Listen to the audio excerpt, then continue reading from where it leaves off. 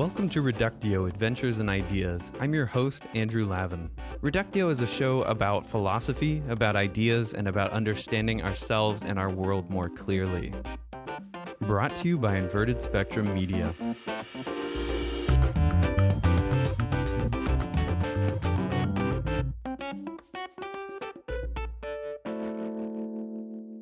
Hey everyone. So the current status of Reductio might be described as slowly crawling towards season 1. We've applied for a massive grant through the National Endowment for Humanities. So we're hoping to get news in August that we've been funded for 3 years worth of production. So that would be amazing, but it's pretty uncertain. In the meantime, it's sort of just me in my free time, a little bit from Jordan Wallace Wolf, who's a philosophy PhD candidate at UCLA as well.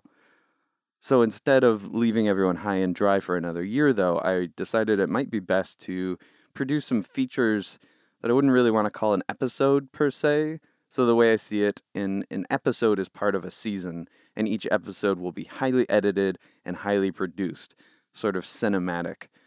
So I want to maintain the distinction between the carefully and obsessively produced episodes and these perhaps shorter but certainly less produced episodes that I'll make every now and again and drop into the podcast feed.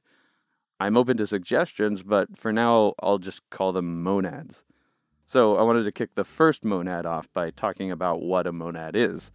It's a word coined by someone who has been called the last universal genius, Gottfried Wilhelm Leibniz. He was born about 1650 and died about 15 years into the 18th century. So if you're looking for a historical reference point, he's a contemporary of Sir Isaac Newton. He comes right in the next generation after René Descartes. Oliver Cromwell takes power in England in Leibniz's youth, even though Leibniz is in Germany at the time. So just historical frame of reference. Newton and Leibniz both discover calculus at the same time and publish it independently. So this is what most historians of mathematics seem to believe, is that Leibniz actually publishes first his system, and then Newton publishes later, but perhaps Newton came up with it sort of privately before Leibniz published it. So it seems like they were working independently. It's kind of amazing that at the same time they seem to have invented something that's now central to the sciences, calculus. So back to monads, though. What most important to Leibniz's theory of monads is the discovery, while Leibniz is a young man, by one Robert Hooke, a pioneer in the use of microscopes, that there's life everywhere. There are these little things, Hooke calls them cells, that swim around on us, in plants, on surfaces, in cork, everywhere. So Leibniz is writing at this really exciting time. The old philosophy kept alive by the schoolmen or the scholastic teachers in Catholic seminaries and other universities is being challenged in new and important ways by the new science, by physics and chemistry and other natural sciences, which are sort of at their birth, the modern new way of doing science. Natural philosophy or natural science is born in the era sort of right before Leibniz, and Leibniz is brought up in this milieu where the new sciences are the new thing. Everyone has to contend with the discovery that the world is not as we thought it was. Leibniz's philosophical thought comes out of a desire to take the old ways of thinking about the world and the new way of thinking about the world and marry them together.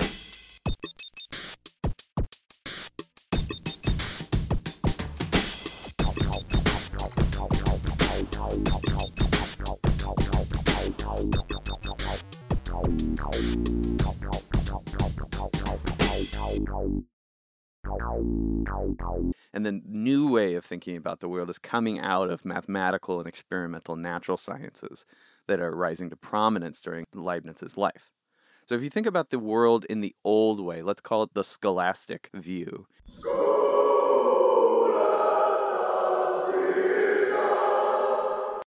Then roughly, very roughly, very, very roughly, you might think that the world can be explained by appeal to a quote-unquote natural order, according to which certain elements naturally want to be in certain places. Gray things want to go down, light things want to go up. There are two tendencies we might describe as gravity and levity that dictate where the basic elemental stuff like water, fire, air, and earth tend to go. Fire and air tend to go up, water and earth tend to go down, but all to different degrees. More complex things have more complex tendencies, but each of them we can sort of think of kind of like a little mind that quote-unquote wants. So this is all an analogy, but everything sort of wants to be in a certain place. Water wants to be down, and air wants to go up, and fire, you can see in a more sort of violent way, it wants to go up. It wants to raise towards the sky. And you can theorize about the natural world as having these little minds that want to go places. Even though in the back of your head, if you're a scholastic, you know that this is all an analogy. It's just thinking about the world as being populated with agents, things that act to get where they naturally want to go. So that's a world that Leibniz is educated in his youth. He goes to a university that teaches him the scholastic way of thinking about the world. But if you think about the world in the new way, so that's the way that in previous generation Galileo, Hobbes, and then Descartes, and then Newton himself, they're thinking about the world in this sort of mechanistic way. mechanism. There's just a bunch of stuff, and that stuff gets pushed around by other stuff, and that explains everything you need to know. So think about the way a clock works.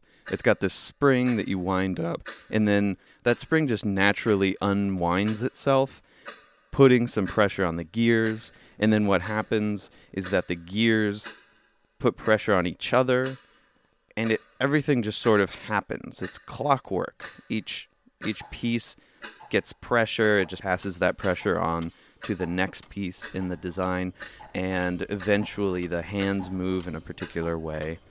Everything just sort of does what it does. There's nothing mind-like that's trying to do something or intending or wanting anything to happen in a particular way. Everything just sort of unfolds as it does, and you can explain everything by the fact that the spring is made of a certain kind of metal that is going to unwind at a certain rate just naturally. And the gears are made of a certain metal that aren't going to warp and deform with a little bit of pressure from a spring or from the previous gear in the sequence. And all of those material facts about the way the clock is put together explains everything about how the clock moves. You don't really need to understand what the watchmaker wanted even. You just need to understand each piece and its dispositions, and then you can explain the entire movement of the clock. And that explains everything we need to explain. So you can see the world as sort of like this machine where everything just sort of does what it does. Mechanism. Or you can think about it as sort of populated with these agents that are kind of mind-like in a way.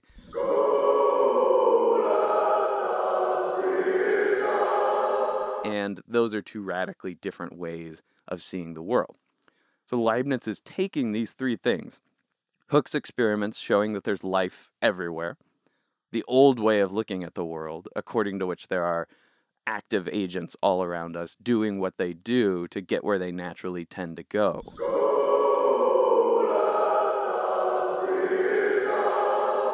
And finally, the new way of looking at the world, according to which the world works like clockwork, according to fixed and universal laws governing motion. There's no agents needed. Mechanism. So he's taking these three big ideas, smushing them together into a philosophical theory, a grand vision of how the world is put together in the most general terms possible.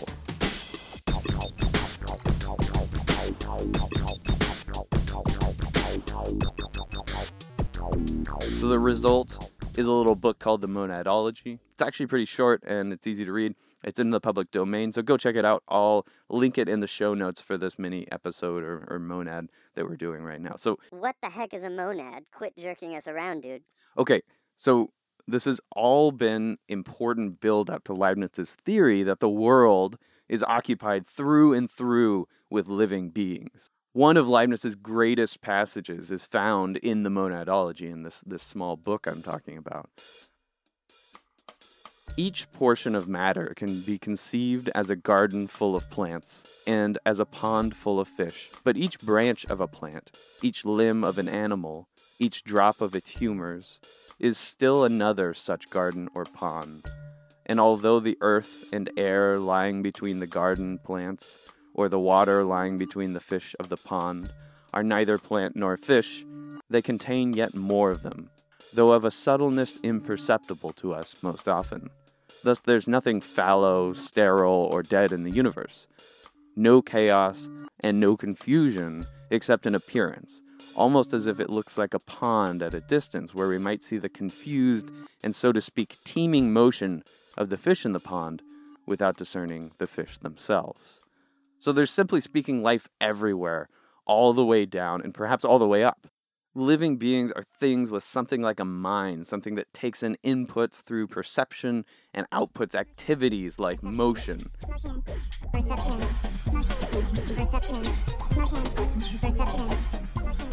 At rock bottom, a monad is just this, something that perceives and acts. But it's much grander than that, see, because there are monads everywhere, and monads see everything around them. They're like little stainless steel marbles that reflect the world around them, except instead of reflecting like a marble might, they use the perspective they have on the universe to decide what to do next.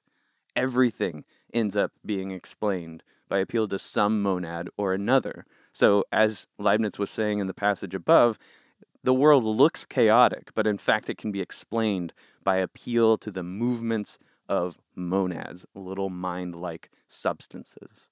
So your body is moving as one unit because you yourself are a monad, and all of the monads that make up your body are controlled by you. So you moving your arm is the monad that is you, the super complex mind, telling a bunch of other monads, think the cells that make up your arm and arm muscles, to move around. And those monads are saying, the movement of water is explained by little monads moving around in there. The movement of your pet cat is explained by the fact that she is a monad and she controls all the monads that make her up. The movement of my hair as it falls off my head while I'm combing my hair is explained by the millions of tiny monads that occupy that hair and their collective perceptions and actions, actions which lead them to float down to the carpet. Leibniz writes in this perhaps socially problematic passage, quote, "And every momentary state of simple substance is a natural consequence of its immediately preceding one, so that the present is pregnant with the future." So every monad is always perceiving, which leads to acting, which allows new perceptions, which leads to more action, which enables new perceptions, and then more actions, and then new perceptions, and then more action, and then further perceptions, and then new actions, and further perceptions. Whew. So knowing the current state of a monad, including its perceptions, would allow one to predict what its next action would be. The future is a direct result of the present. Everything is rational. Everything is explicable. Everything makes sense, even though it might not look like it. So this all builds up to the supreme monad, God.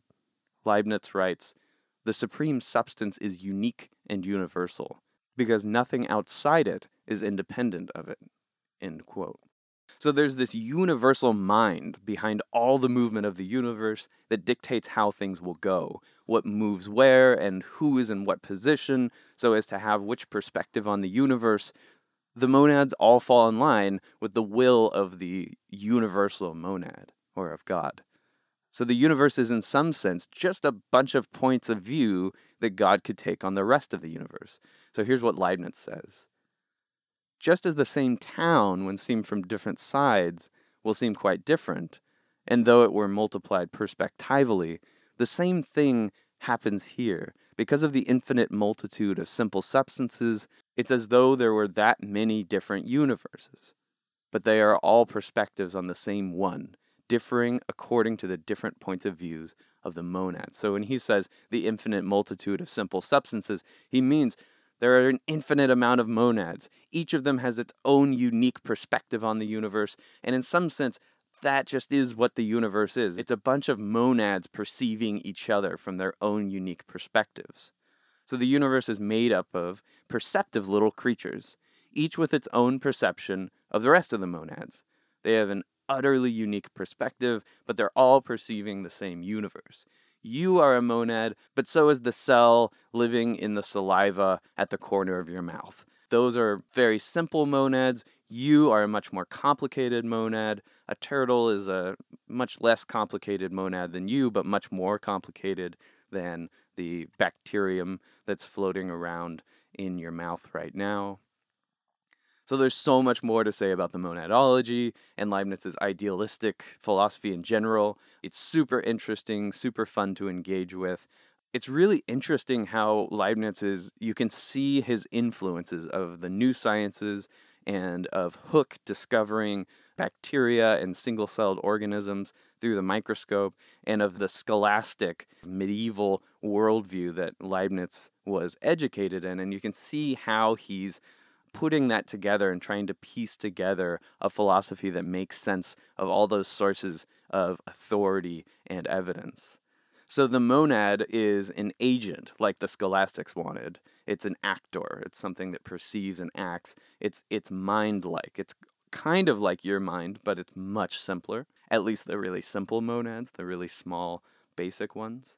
But they all follow necessary laws, like the scientists wanted, because the scientists are discovering these laws of motion, and Leibniz needs to be able to explain that. And so monads follow these necessary laws, but they're doing so in a sort of mind-like way. And they're living things, like Hooke discovered in his microscope. So there's life everywhere. Every part of the world is filled with life. There are living things through and through, and each of those living things, Leibniz believes, is a monad.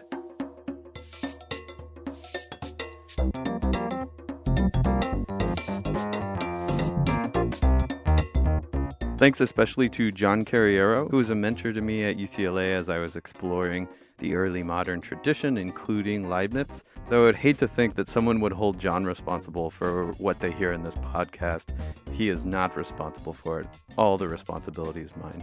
This is just an introductory podcast to Leibniz's idea about monads, so if you're an expert on the topic, you're probably not going to be super satisfied with what I've said, and I'm okay with that. Thank you all for listening, and I promise to keep you up to date as we march towards having this full season of carefully produced episodes which center on a philosophical problem or a philosophical idea. You can find our website and our contact link in the show notes for this episode. Until next time, I'm Andrew Lavin.